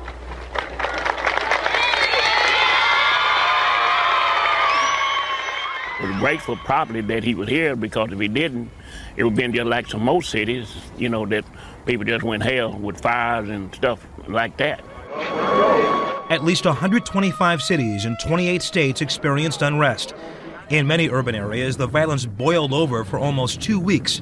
Nearly 50 people died, thousands injured, 21,000 arrested, and millions of dollars in property was destroyed. But not in Indianapolis. Robert Kennedy's speech was the primary reason why there was no violence in Indianapolis. A few people in the crowd tried to ignite a response, But Kennedy's words of peace won out. And while many other tragic events have challenged and stunned the country, the power of Kennedy's message lives on. I can't imagine a politician today speaking to this primarily black audience and saying, yes, say a prayer for Martin Luther King's family, but more importantly, to say a prayer for our own country, which all of us love. When Kennedy stood up on a flatbed of a truck to deliver his speech, he had been separated from his entourage by the crowd in attendance who were still uninformed of King's death. He never received the speech his press person had written on a legal pad.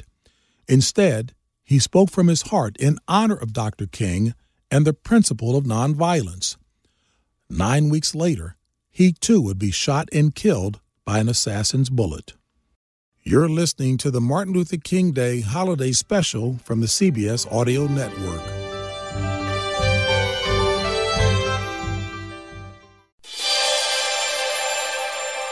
Welcome back to the Martin Luther King Day Holiday Special from the CBS Audio Network. I'm James Brown. Jackie Robinson became indelibly imprinted in our consciousness as the face of racial integration when he broke the color barrier in Major League Baseball on April 14, 1947. That image, writ large, sometimes obscures the important role Robinson played in civil rights earlier in his life, in the military, and then later in his life after retiring from baseball in 1957. Robinson's civil rights activism made him an ally of Dr. Martin Luther King Jr., even though the two icons disagreed sharply on many important issues, including the Vietnam War. But the bond they shared and their commitment to social justice transcended their differences. And as many scholars believe, their admiration and respect for each other changed the course of America's political landscape to this day. Here is the executive producer of the Martin Luther King Holiday Special, Paul Woodhull. Decades ago, African Americans were expected to ride in the back of the bus. One civil rights pioneer decided they were not going to take a backseat to the white people on the bus anymore. That act of civil disobedience launched this civil rights activist on a decades-long career of advocating for African Americans securing a prominent place in United States history. And that civil rights activist was named Jackie Robinson. It was July 6, 1944, and Lieutenant Jackie Robinson was serving in the Army when he stood his ground and also when he began his relationship with the National Association for the Advancement of Colored People. Here is Professor Michael Long, Associate Professor of Peace and Conflict Studies at Elizabethtown College. Almost the second he retired from baseball, Robinson started stumping for the NAACP and was quite vigorous about it. This is right around the same time, 1956, 1957, that King is really making a name for himself as the head of the Southern Christian Leadership Conference. And to that end, Robinson and King would invariably cross paths. Just as Jackie Robinson became identified with the NAACP, Martin Luther King Jr. became synonymous with the Southern Christian Leadership Conference. Although the two institutions were competitive, the two leaders were not. Here is the author and journalist Sridhar Pappu, contributor to 42 Today, the enduring legacy of Jackie Robinson, which comes out later this year. This is all happening right around the time that King is making a name for himself as the head of the Southern Christian Leadership Conference. And to that end, Robinson and King would invariably cross paths. This is a forgotten chapter in civil rights history about it was not a smooth movement, and there were major power players and factions all sort of climbing over one another. And yet, Robinson was able to sort of overlook the fact that, he was with one organization and King was with another.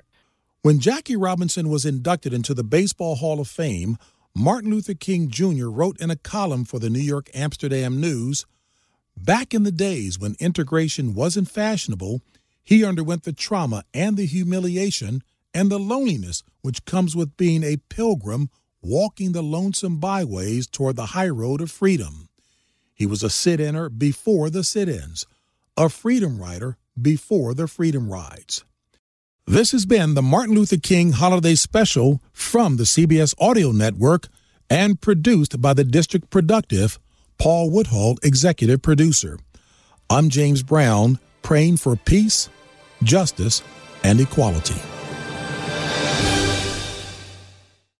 Hi, this is Jill Schlesinger, CBS News business analyst, certified financial planner, and host of the Money Watch podcast. This is the show where your money is not scary. It is a show that's all about you. It's your questions that make it possible for me to provide unconventional and entertaining insights on your money, and maybe more importantly, on your life. Follow Money Watch wherever you get your podcasts. You can listen ad-free on the Amazon Music or Wondery app.